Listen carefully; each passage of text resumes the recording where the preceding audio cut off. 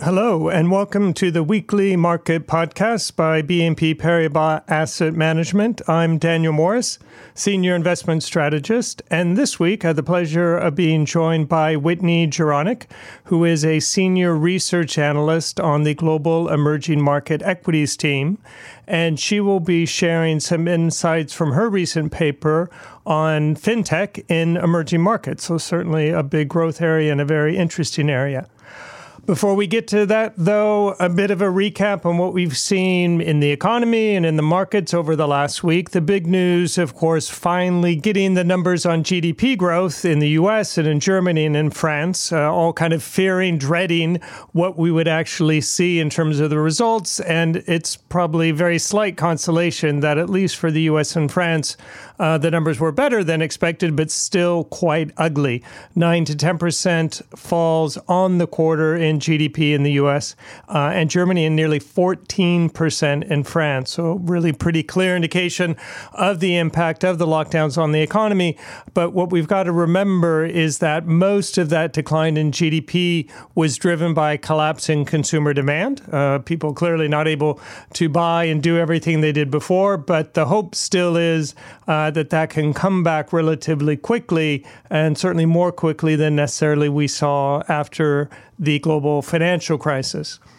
And of course, at the same time, we are really into the earnings season in the U.S., a little over halfway through now. And again, really the results continue to be encouraging. Now, the headline remains quite distressing, minus 34% year-on-year growth for the companies that have reported so far. But if we exclude the energy sector, financial and airlines would have really borne the brunt of the suffering over the last 6 months. We see that earnings growth is about minus 13%, so really not so bad.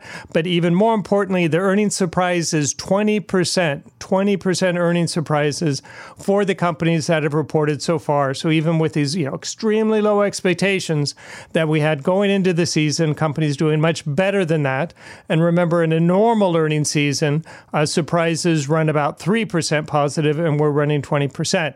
Now, the other thing to recognize is that that's not just technology. I think we're all aware that we had really strong results from many of the big companies in the technology sector recently, but their contribution to that earnings surprise figure is just 16%. So it's really been pretty broad-based across all of the sectors. And the other encouraging point is that earnings guidance, again, for those companies that are providing guidance, and that's limited, is still very positive. So all in all, despite the very ugly headline figures, actually a pretty supportive earnings season so far for the markets. We also had an FOMC meeting where the message was very clear: ongoing support from the Fed, continued low rates.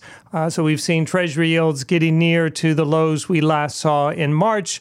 At the same time, a rally in gold prices now that the opportunity cost of owning gold falls as interest rates are lower.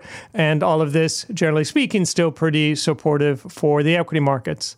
The last thing, of course, we need to take a look at how things are progressing on the pandemic front.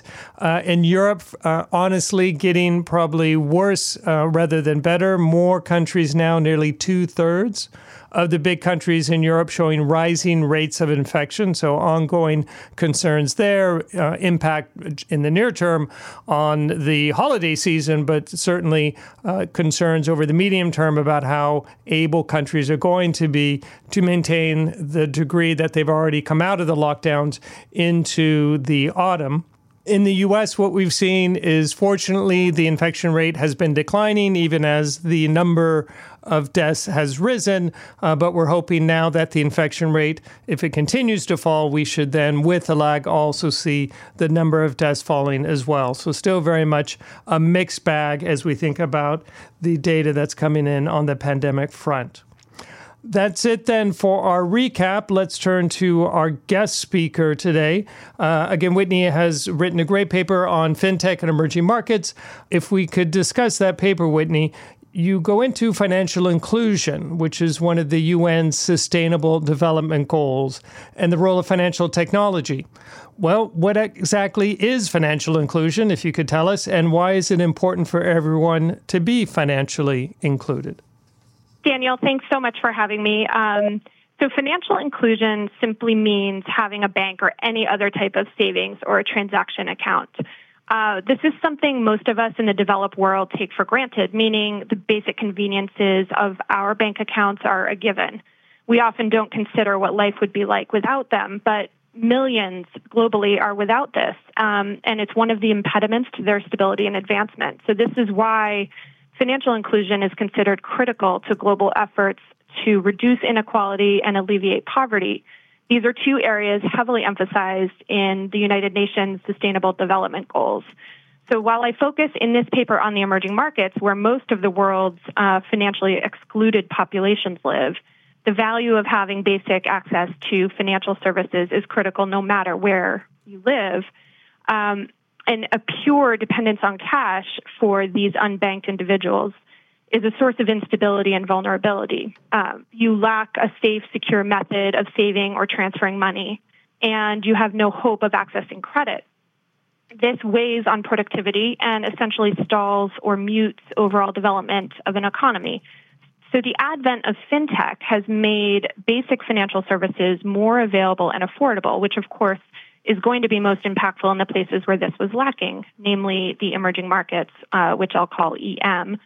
This is relevant to us as investors because banking and the services they provide are vital to every economy. It's the lifeblood for small businesses and entrepreneurs and essentially the velocity of money.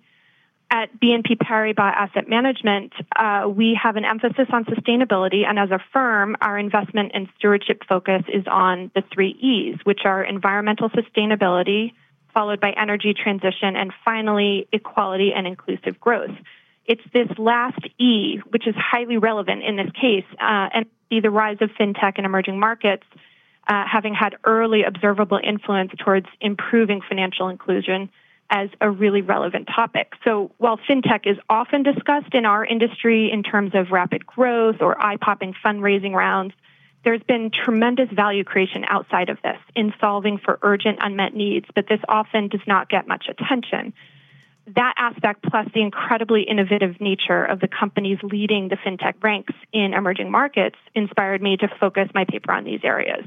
As you say, in emerging markets, there are still large numbers of people that traditional banks do not target or are not interested in, for example, because they're not wealthy and have low incomes, or because they are micro-entrepreneurs or they live in remote areas. Financial technology can help combat this, I believe. Can you explain exactly how that works? Yes, of course. So starting with where is the unbanked population and what does this mean? There are nearly 1.7 billion adults globally. That's 1/3 of all adults, really, remain unbanked as of the last tally done in 2017 by the World Bank. Unsurprisingly, the largest unbanked populations hail from Africa, Latin America, and a full 50% from Asia. And what's fascinating about the data on the unbanked, and often not very well known to those who may not be following financial inclusion, is that countries that top the unbanked list are often not without developed banking systems. They actually do have relatively high bank account penetration, but still large portions of their populations have essentially been overlooked or viewed too difficult or too costly to service. China is a prime example here, the world's second largest economy, which has around an 80% rate of financial inclusion. Despite this, its targeted policy efforts over the last 50 years to extend financial services notwithstanding, it is at the very top of the list in terms of absolute unbanked population, with roughly 225 million adults with no access to basic financial services. China shares a feature with most unbanked regions in that its rural population is still quite large, and this represents a high cost of service hurdle for commercial banks.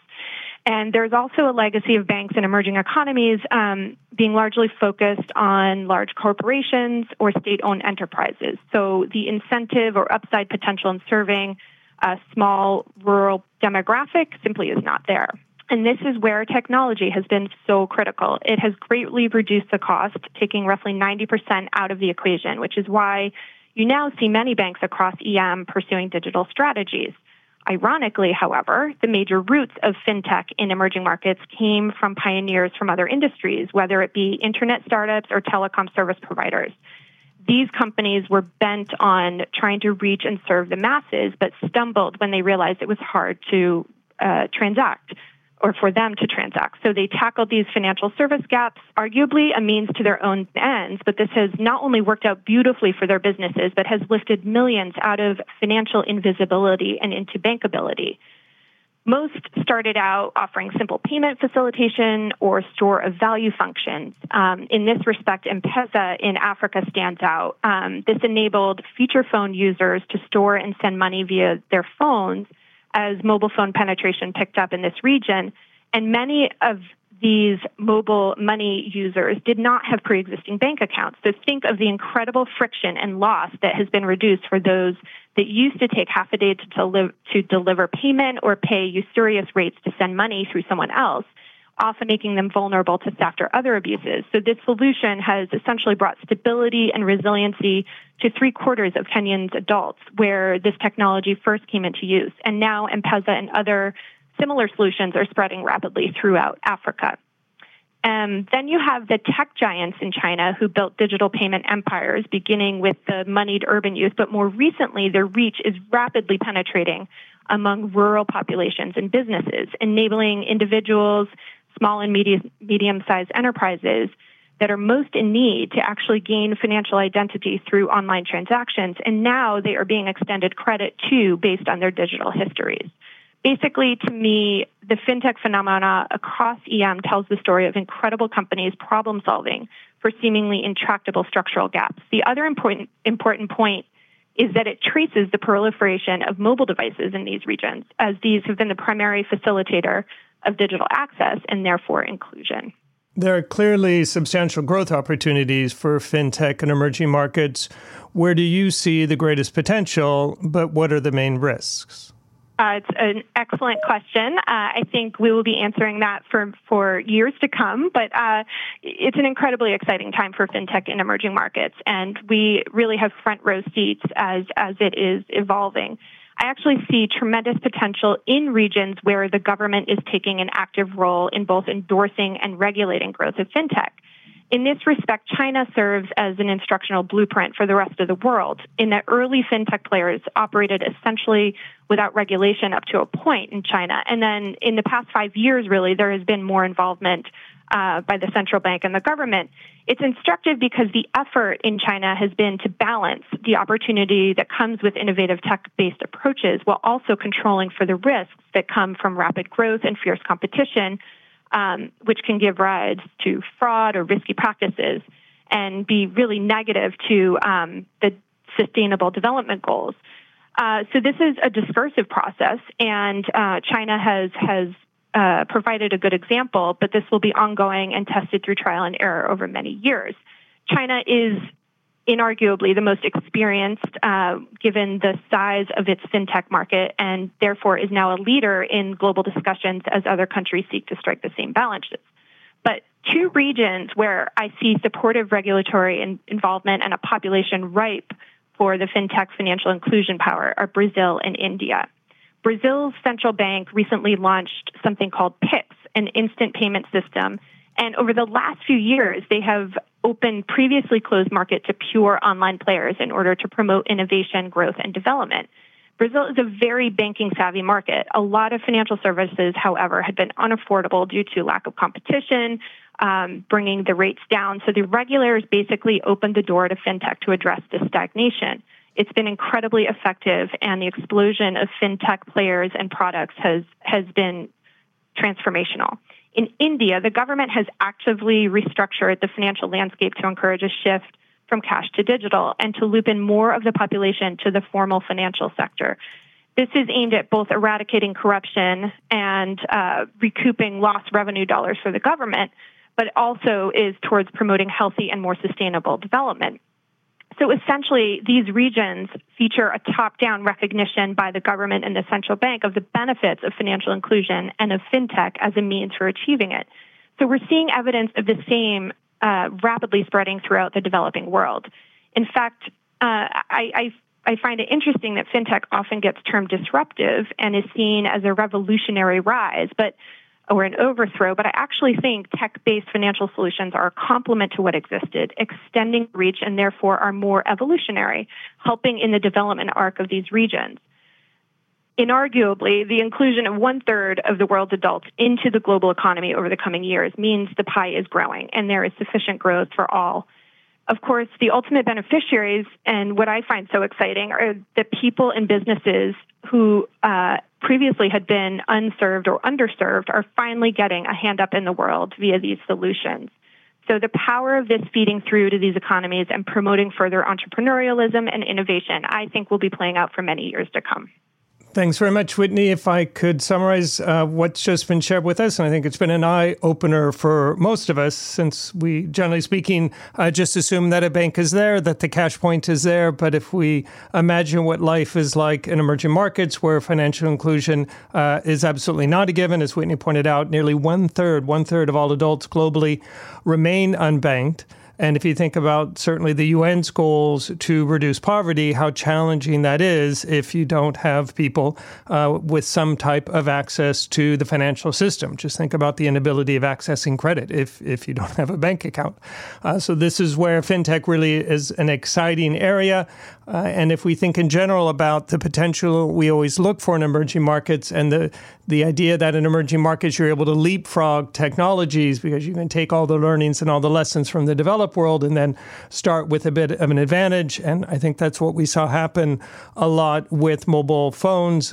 And now I think along with the development of mobile technology, that's now being used to leverage fintech. So really an exciting growth area. I'm certainly for the equity analysts, something that they see somewhere where they see a lot of opportunity. And in terms of the markets, where Whitney thinks there's a lot of growth potential, not surprisingly, China, Brazil, India, countries where you have a large population, a growing population, and actually a lot of wealth that's not distributed very broadly. And hopefully fintech will allow that wealth to spread and to grow for a much greater share of the population.